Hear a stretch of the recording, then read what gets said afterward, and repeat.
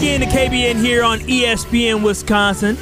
We're live from the ESPN Madison Everlight Solar Studio, and how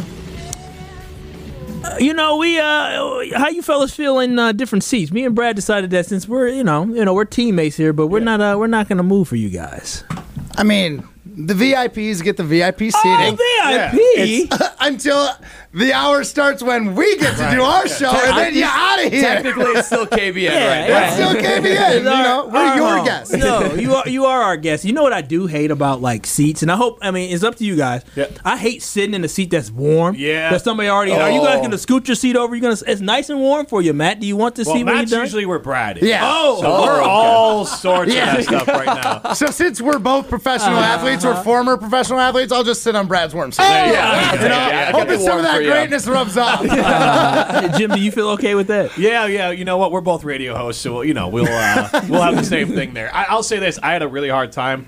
Like being in here, I felt like I needed to open the show because it's like, thankfully I wasn't in my spot. Otherwise, I really would have had muscle memory and been like, all right, welcome. I would have let you do it just as long as you say KBN. Yeah, right. Well, that's the thing. I just was like, I got to hold yourself, Jim. Turn your mic off just in case you feel like you're going to jump into it. I mean, he even looked at me. He's like, Matt, turn your mic on. I was like, I like to forget to do it, or I wait till the very last minute in case I cough or 9 times out of 10, Matt in a different spot was going to not turn his microphone on. Yeah, it's amazing really how environment can change that. Yeah, I feel I'm kind of more locked in right now. Okay, do you now? Yeah, have you more senses my about comfort zone? You don't feel like you're sleeping on the wrong side of the bed?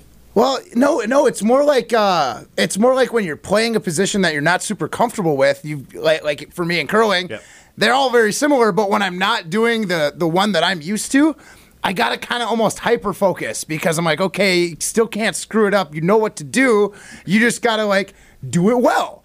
And that's kind of where I feel like I'm at right now. I'm in my element, but I'm not in my normal position, so I just got to really hyper-focus and make sure I'm as dialed in as I can be. So I expect the best answers out of you guys then on some of these questions, because one of the things that we were talking about today, obviously Jeff Hafley hired as defensive coordinator a while ago. First press conference yesterday, though, to kind of get a flavor for who he is and what's he going to do. Something that we were talking about is who has most at stake with this hire? Who has the most to lose? Is it Matt LaFleur? Is it Goody? Jordan Love?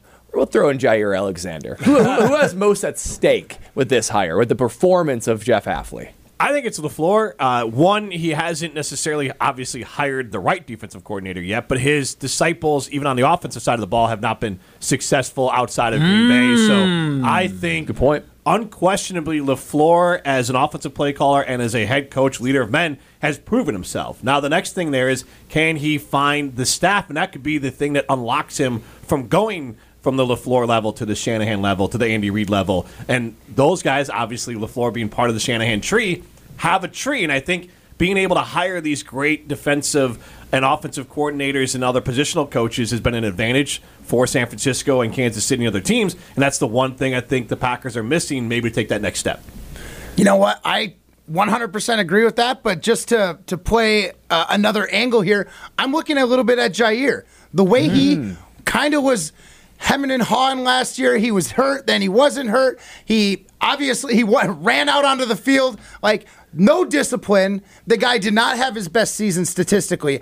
I'm thinking this is a chance for him to revitalize his career, prove that he is one of the best corners in the league, that you could put him out on anybody and you do not have to worry about that ball getting through. So Jaire, this is a big opportunity for him to step back up. Maybe he can be that captain again and he can defer if he wants to instead of we don't want the ball. Yeah, definitely. I feel you on that one because it is a big year for Jaire Alexander playing in a defense that you would think fits exactly his appetite of what he wants. So I think it's a big year for Jaire. But yesterday, seeing that press conference, and again, we're joined here by Rutledge and Hamilton here on Crosstalk on ESPN Wisconsin. You can hear them coming up here in about 6 minutes here on ESPN Madison.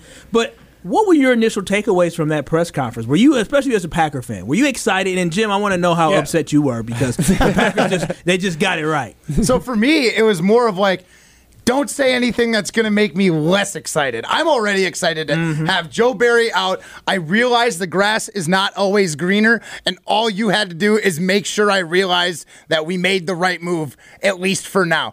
There's it's kind of a big nothing burger as long as you say most of the right things. But if you came in and started like hedging, like, hey, it might take a year or two to find the right players, or this, that, or the excuses, essentially. The Doc Rivers way about it. That would have maybe exactly. So that would have made me a little bit nervous. I don't think my expectations or hype could have gotten higher. But I certainly could have been taken down a peg if he answered some of these questions wrong or said some of the wrong things. So I'm very happy with how Hafley handled that interview and his first press conference. And, we'll see where it goes from here.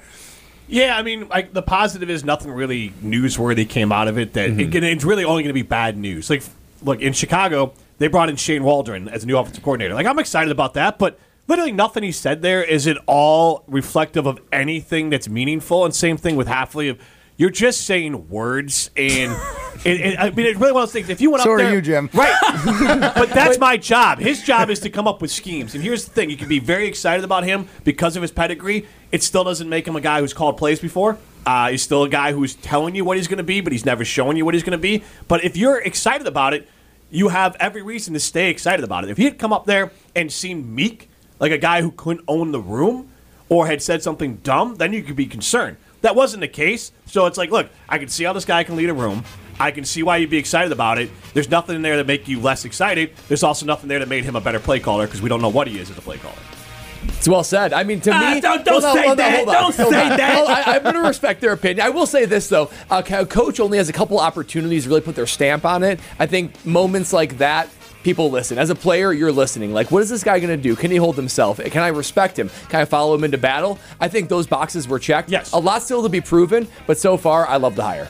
Yeah, I'm into it as well. Yeah, we all are into it, and hopefully, Jim, hopefully I hope he causes you misery. That's Cam Williams, man, he's unlocking everything. I hope he causes misery. Thank you so much to Rutledge and Hamilton for joining us here for Crosstalk. Again, you can hear them next on ESPN Madison coming up next, but if you are listening to ESPN Milwaukee and ESPN Beaver Dam, keep it locked in right here to KBN. We'll have the 4 o'clock hour, the 414 hour coming up next. More KBN coming up next.